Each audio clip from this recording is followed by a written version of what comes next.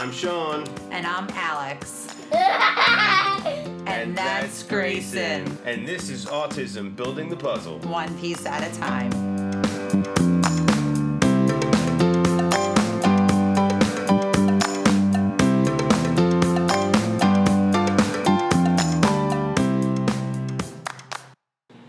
Hi, and welcome to Autism Building the Puzzle, one piece at a time. My name is Sean, and as usual, I'm here with my wonderful wife, Alexandria. Hey, everyone. And today we have our RBT Sam back. Super excited to talk to him. We had such a great conversation last time that we think we're going to be making it a monthly spot. So today we're going to be talking about self-stimulatory behavior through a direct care worker point of view. So with that, how are you, Sam? I'm doing good. How Thanks are for you? having me back. Thanks Great. for joining us. Yeah. A lot of good information. So, we get a lot of questions, and parents talk a lot about stimming behavior.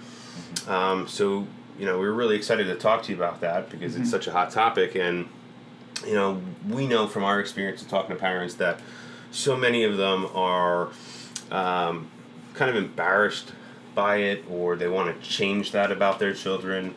So, why don't you tell us a little bit about your perspective when it comes to that? So we'll edit this a little bit. So my scope of it is always to kind of give parents the idea is that stereotypy or stimming looks different for everyone. So a lot of people think of stimming and it's like the hand flapping. That's something a lot of people are used to seeing in public when they think of someone with autism. But stereotypy or stimming could look like a lot of different ways. It could be a gentle head tap. It could be actually like rocking of a foot where, someone like you and I, we rock our feet sometimes when we're anxious. But for someone with autism, it may be that they're regulating themselves. It's helping them focus or kind of ground themselves to what's going on around them. And so what a lot of people do is like, oh, I want to, I don't want them to flap their hands anymore. I don't want them to head tap. I don't want them to do this or that. My response is always to be like, okay, well, I get that. You want your child to look somewhat normal, for lack of better words. I get that. And it's unfortunate because sometimes that stimming behavior helps them focus. And parents or a loved one, they kind of forget that. They forget that that's their means to kind of navigate this world. It may be a way to amplify a sensation or dull down a sensation. So theoretically, maybe, they're hearing something and it's really intense, and by flapping, I'm not sure if you could hear me flapping, you're actually dulling out some sort of sensory input, whether it's visual or auditory, even a tactical sensation. There's a lot of different things that could be happening, and I'm not an OT. An occupational therapist is better qualified to really give someone a sensory profile and get a better idea of what those things are caused by or what could help them mediate it. But from my scope as a BT and someone who's had more of a psych background, I look at it as a way to kind of let them exist within the world a little more peacefully. So I'm less inclined to say, well, we gotta stop the stimming. I don't think that's a good idea sometimes, because what if we say, no, Johnny, stop shaking or flapping your hands. And we don't give them a replacement behavior that's the same or equivalent to that. You're taking away something that helps them exist more peacefully in this world. And let's think about another term we can use. Something that relaxes them is something that helps them feel better. Sometimes if we move away from the jargon, we learn, well, this just helps me feel better, man. And that's cool. Yeah. Why would we take that away? Because for me, personally, I play guitar. I'm not sure if my parents ever noticed, when I'm a little kind of flustered, I'll take a guitar pick and I'll stumble with it a little bit. Yeah. That helps regulate me. That helps me focus. So you and I, as quote-unquote normal people, we have things that help us relax or focus or ground ourselves. And yet we're looking at someone who is engaging this more overt sensory regulated behavior, and we get upset about it. We look at it as a socially bad thing to do, and I think that's really unfair. And I really would like parents who are hearing this, or any other professionals who say stimming is unacceptable or this, that, other thing, I would rather you reconsider. I'd rather you think about more of the child's sensory profile and their needs, and really think, is this really that aversive? Is that really harming anyone? There are situations where stimming could be harmful to other people if it intensifies to a point where they're banging on like a very hard surface, or that they bang on walls. Like, there's things that could look a little bit more disruptive, but there are ways to kind of redirect those and teach how to do it in the right place at the right time. Yeah, So, I totally agree with you about that. I mean, the idea of completely stopping something that regulates them, I feel it's harming them more. Yeah. It's helping them. You know, I feel like everybody out there has things they do to cope with different situations. You know, I am a huge leg/foot tapper or whatever. People used to get annoyed by it all the time. I mean, I'm eating dinner. Stop shaking the floor. I'm eating dinner, and Alex is like, "What is that shaking going on?" I'm like, "Sorry, it's my foot again. Didn't even realize it." But whatever. I was thinking about something that was giving me some sort of level of stress that day while we were having dinner, and that's a way that I kind of cope with it. So, if somebody took that away from me, I would have more trouble coping with it. Exactly. So and I'm not as to kind of piggyback off of that. So let's say we're like, we're post-pandemic, we're out at dinner, we're with friends, we're around people. How disruptive is really shaking your leg? It's not. It's just annoying to the other people. It might just be a little bit annoying. Right. And if it's in a louder space where there's more background noise, it's even less noticeable. So how pervasive really is it? How bad is that that behavior, for lack of better words? And my response is the same thing with the flapping. And I go back to flapping because I think that's what a lot of people default to. It's common. Yeah, and it's a common stim. So. And that's where what's so bad about that. Right. And something I think we also will kind of get into is that social thing, that social part of it. It looks socially unacceptable. It's only socially unacceptable if you define it as that. And who are we to judge what's socially unacceptable? Exactly. It comes down to me as the professional to say, is this harming themselves or others? And in my experience, 99.9% of the times, it's not. Sometimes it does get bad, and that's when you do need a BCBA or an OT to really get in there and say, hey, what's the function? What's the sensory profile? An OT and a BCBA should pretty much be working together to figure that out already, but I get really upset when you have these professionals, these parents who get so upset with it, like the quiet hands. Well, quiet hands is good. You guys have heard quiet hands before, right? Yeah. Well, quiet hands, I think, is appropriate when a child is maybe impulsively trying to reach for things here and there. But to tell a kid quiet hands if they're flapping, I don't find that appropriate. And That's me as a professional. I've called out supervisors before on it, and I'm like, with all due respect, I don't agree with what you're doing. And it's bitten me in the butt, but I stand by what I've done. So I really welcome anyone who thinks differently than me to tell me why, but from my experience, if you're not harming yourself or others, why get so upset? Before we go any farther forward, I just want to mention out there that anything we talk about, comes from our experiences and Sam's experience. This is not for specific situations. Obviously, we don't know your children like you do. So we want to recommend that you go talk to a BCBA if you're having any concerns about any of these things. Have them do a full assessment. Find out what the cause is of the stimming. Especially if it's something dangerous. I think we can all agree that things that are dangerous for our children or others around them, is something that should be addressed. So, eating, chewing, and that's a lot of auditory, and that's where having a good team of therapists, and I include speech language pathologists and occupational therapists.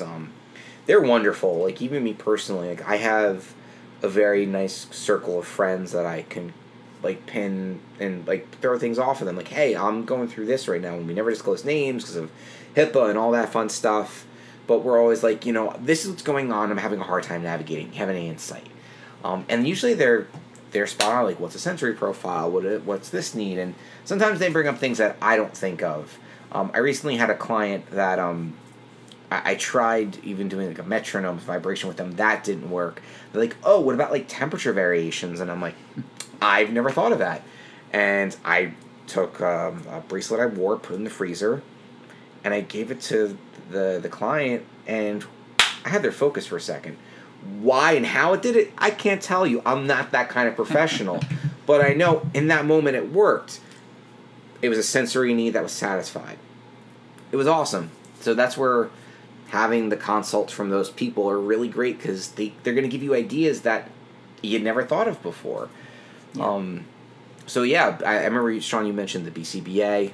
I'm on the supervision of two very wonderful BCBAs, but also getting the opinion of an OT on this kind of situation, I think, is immensely important. Remember, everyone's training is different. It doesn't disqualify anyone's credentialing or their knowledge. Just it's different. Different scopes of practice. Exactly, and ideally, in the perfect world, they all collaborate, create this comprehensive plan and assessment and treatment that is just. I've yet to see that like 3-tier approach of OT, speech, and behavior giving you this perfect little pamphlet of knowledge. I'm dreaming of the day that can happen. Until then, it's just kind of, it's up to the parents to really know who to trust and seek as far as that information is concerned. Yeah. And I think, Alex, we've talked about that on some of our other episodes. How like you want to make sure you're working with people that are open to your goals and and open to working with other professionals. Yeah. And as a parent if it feels right or not. Yeah. You know what a good match is, and sometimes you have to make that call. BCBAs that are willing to work well with OTs. Yeah. And speech speech pathologists and even developmental pediatricians, finding a good one of those, I hear, is very difficult. But yeah, it's as far as regard to the stimming and the self-regulatory behavior, it takes time to really get a grasp of that. And also, another thing to know, it changes in time. Yes. A child is still developing. It doesn't matter if they have autism or not. Their needs, their wants, and desires are going to change. So what may have looked like, theoretically, you guys have mentioned head tapping before, correct? Mm-hmm. Mm-hmm. So head tapping theoretically may have had a few different functions from an ABA standpoint, and as time went on, those functions change. It's a very normal thing. So to not get bogged down in on this assessment it said this is for escape and attention and sensory, that was 3-4 years ago. Yeah. Kid's older now. He's learned things. There you go. He's learning. Yeah. He's developing. He's still a little kid. He's learning these things. And that goes for anyone, whether it's your son or someone else's daughter. Mm-hmm.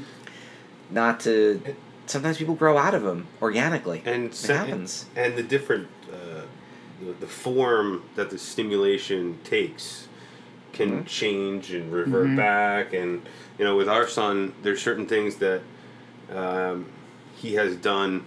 Well, chewing on a shirt was a big one. It stopped for a long time, then it started again, and so just because it may disappear too doesn't mean it's going to come back. It's constantly going to be changing, developing into potentially other things. Same with his head banging and stuff. Treatment isn't this linear path that I think we all have kind of mapped out. It's the same thing we apply to ourselves. We have a plan. We think it's this linear set of growth and these steps. It's just not like that. There's ups and downs, and sometimes there's significant downs, and sometimes there's significant ups. It's the unfortunate nature of the beast, and it's so heartbreaking because even as a direct care worker, there's days where I see these amazing strides. I get the best things out of my clients, and then the next day it's like I never existed and everything was lost. that's just the name of the game. And, as a professional, I learned to not take it personally. I learned to kind of roll with the punches a little bit. And the same could maybe be applied to the parents. You want to see all this amazing growth. You want it to be rapid. You want it to be clicking. You want it to be linear. It just doesn't happen like that. And Yeah. it's so unfortunate. It's heart-wrenching. Heart-wrenching for everyone. It's probably heart-wrenching for the client. For me as the therapist. For you guys as the parents. And, I feel for everyone. I think having an autistic child, you do struggle with that for a while in the beginning. And now we're just at the point where, it's like with Grayson speaking. I don't think Grayson will be talking in a year. I don't know that. Mm-hmm. So the sooner that I realize that whatever happens, great. And if it doesn't happen, that's okay too. Mm-hmm. I keep my expectations now low. Therefore, I don't expect too much and I'm not disappointed then. I know what it is. And, I know his struggles and I have to pray that we get there one day. And if we don't, that's okay too. But I kind of take away what I want from the equation at this point. We'll be right back after a word from our show sponsors. Here at Building the Puzzle, we understand how difficult and challenging it can be for parents with autistic children that have communication delays. Well, if you're in New Jersey, you're in luck. The Speech Paradigm has you covered. They're helping children overcome speech challenges all across New Jersey. They offer both telehealth services as well as in-home therapy. Please reach out to them. You can take a look on their website at www.thespeechparadigm.com. You can reach out by phone at 732-203-5268. You can also find them both on Facebook and Instagram as well at The Speech Paradigm. We are also sponsored by Grayson & Company, making homemade toys. They have everything from wooden homemade toys to sensory bins, sensory boards, all different kinds of toys for your children. They can be reached at grayson-company.myshopify.com as well as on Facebook and Instagram as well as Etsy. On Etsy, they can be found at Grayson & Company Toys. And now back to the show. I think that's the safest way. Management of expectations is a huge thing. You probably could do a whole other episode on that. Yeah. Because that is keynote to a lot of things in life, and that's, everything. Yeah. Our expectations of people, of ourselves, of bringing it back to our loved ones with these needs. They change. We need to grow with them. Yeah, I totally agree, and I think so many people are,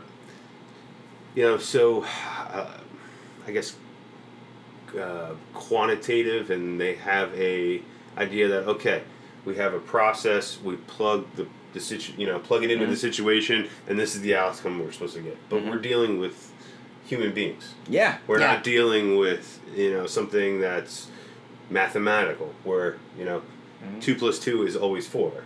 Yeah. And when it comes to human beings, 2 plus 2 is not always 4. Yeah. And I think as Thank far God as we're not numbers, everyone. And I think as far as stimming, sometimes we wake up and we're having a bad day that day, and we're like, sometimes you're like, oh, I just need to take a drive for 15 minutes. Just want to get out and clear my head. Even think about the simple sensation of taking your hands and just rubbing your head. Think about how many times you guys do that. Okay, so honestly, you get the blood flow. I never used to do that, but about 2-3 weeks ago, I was sitting there one night and I was taking my nails and just rubbing my head. I said, Sean, do you know how good this feels? I could just fall asleep. I should do this every night. It was so calming that I can't believe that I haven't been doing that all along. But it was great. So, you find things that you like, and every day's not the same. And going back to it, you're satisfying a sensory need in that moment. It's just even if you take a piece of a cold rag, just wipe your face to cool you off. It's a sensory need. You're physically cooling yourself down. You're giving yourself and your body something just to get back to homeostasis, that perfect state of being. Yes. We're lucky. Exactly. We're able to find that a little bit easier, and that's what I find to be so tragic with this kind of situation. I as a therapist, I'm trying to give those clients the need to find that, and every day is another journey. It's another step towards giving them that sense of homeostasis. Yes. Yeah. And I think what I'd like to encourage our audience to do is, don't think of it just as a negative social thing potentially or something like that. Like Sam was just saying, you know, the cool water on the rag, wiping the face. Like, I think we need to really be open to, you know, looking at it a lot differently than just one specific little small activity. Yeah, you know what I mean? agree. It serves so many different functions. And honestly, you know, so. these children that are doing, let's say if they're out and they're flapping, you know, as far as Grayson, he doesn't look at other people and say, well, they're looking at me. He is not concerned of it. So why should we be, or embarrassed for him? And I admire a lot of these children, especially watching Grayson sometimes go out, and there could be we could be at a festival and he'll flap and he'll dance. And I think that is fantastic, honestly. He don't I care think about anything. there are going to anybody be thinks. so many different people he comes across in his life. And there are going to be people who, you know, will make fun of him possibly and whatever. And the sooner that he's happy with himself and he's not worried about what other people are thinking about him, because the world is a crazy place and he's very comfortable in his own skin. Mm-hmm. And I admire that about him, that he's not worried about what other people think of him. Yeah. And I think that's to kind of bring that social element of this on. I know we touched upon it earlier. I mentioned it. You guys have mentioned it. It's something that we, in this room, we're acknowledging that, hey, it's not that big of a deal, but from a larger scope and a larger societal point, it's something that we should kind of learn to be a little more accepting of. Socially, it's fine. It's not that, in my opinion, it's not that big of a deal if we see a child flapping or if they're kind of doing a little twitch here and there. They're fine. I think there's many other things we need to worry about in the world. As long as our children are safe, Yes. happy, and healthy, that's all that matters. So Yeah, there's a lot of other things going on. Yeah, So. so... Okay, Sam, so is there any other specific, you know, aspects of stimming that you'd like to talk to the audience about? there's parts that I without going too much into it, because we can get like really nerdy about it. You know, there's many forms of neurological disorders and many neurological disorders, period, that may look like stimming when they're not. You always have to consult your mental health professionals, your neurologists, to take a closer look at things. What may appear to be a stim may actually be a tic. That's also possible too.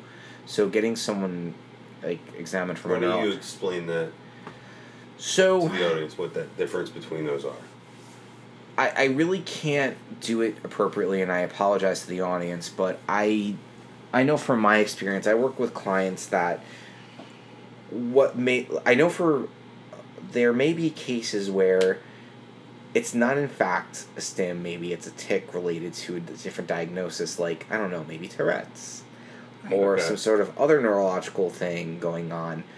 I don't have a laundry list of knowledge of neurological disorders. But that always have just get tics. evaluated when you're Yeah, seeing those so things. Rule other things out. Yeah, you Yeah. want to make, like, that's why bringing professionals to the table to really take a look at what's going on is so important. Mm-hmm. You don't want to lose something in the scope of getting caught up of, like, oh, well, they're just learning to regulate. That might be the case, but why? Might not be.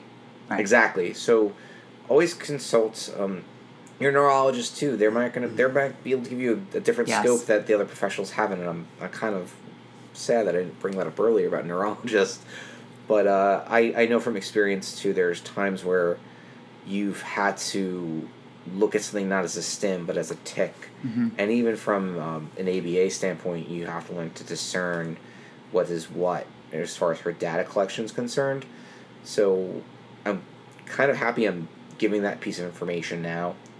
So also consult your mental, like your actual medical doctors. Like, I have a lot of respect for neurologists. I think they're brilliant. They are. I love them. I wish I was one myself, but you know, gosh darn, I got caught up in psychology and I loved it so much. And, you know, personally, we went from that standpoint. With Grayson... Grayson was headbanging. yeah. We went to neurologists. We had MRIs done just to rule out anything else going on in the brain or something possibly being wrong. So, and, you know, with Grayson when he was a baby, he had a ridge. So that was always a concern whether that was irritating him and why maybe he was headbanging because they had said his plates closed really earlier than they should have, but he still had a soft spot. So when he originally was headbanging, you know, I kept thinking, well, maybe how do you know something doesn't hurt him from those plates closing? He Yeah. can't communicate. We really don't know. So that was our next step, neurologist, MRI. And then, Alex knew right away when she saw that, that a lot of dogs, when they have like brain tumors and stuff, that's what the therapist had will said. push their head against stuff because it relieves the pressure of the tumor on their whatever part of the brain it is. So then I start thinking my kid has a tumor. We need to get this checked and out. worried about that.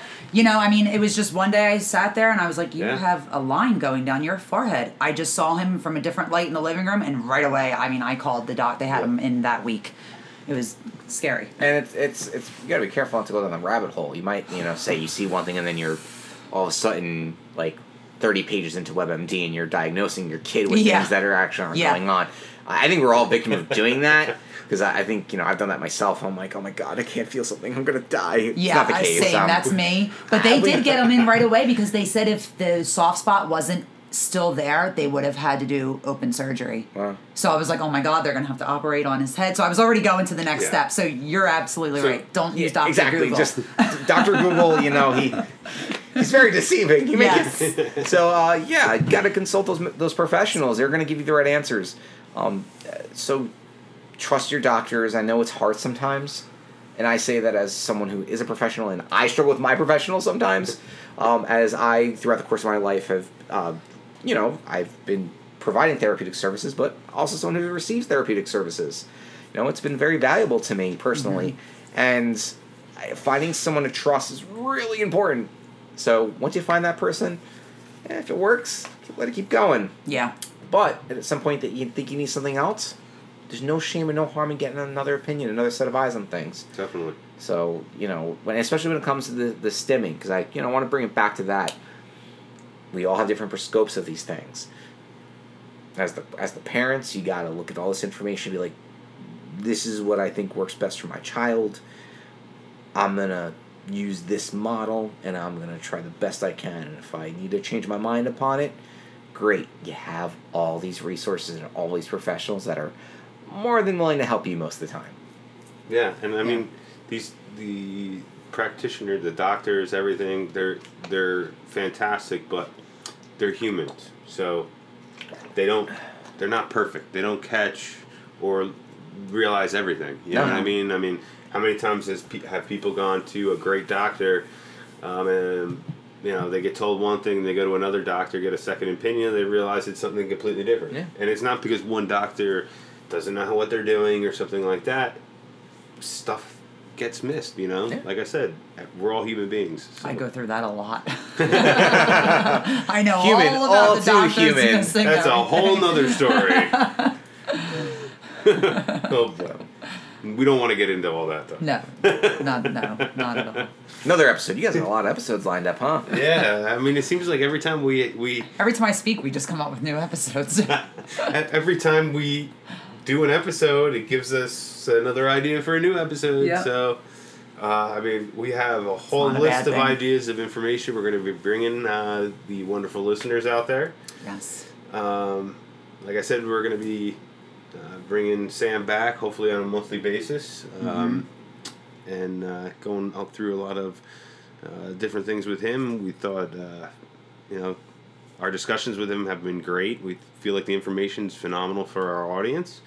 So thank you, Sam. Thank you for having me again. And Alex, why don't you tell everybody where they can find us? We're everywhere. So you can reach us on Instagram. We have Building the Puzzle. You can also find our blog at www.buildingthepuzzle.com. And we are also on Facebook. We have a group and a page also under Building the Puzzle. That's great. So we are going to be trying to do some question and answers in the next couple weeks. Maybe we'll actually get, next time we get Sam on, we could do some question and answers. Definitely. What do you think about that? I would love to. Because they're always great. That would be great. Yeah, we're really excited. Thank you guys for being here and tuning in. And with that, for Autism Building the Puzzle, one piece at a time, I'm Sean. And I'm Alex. Signing off. Take care, everybody.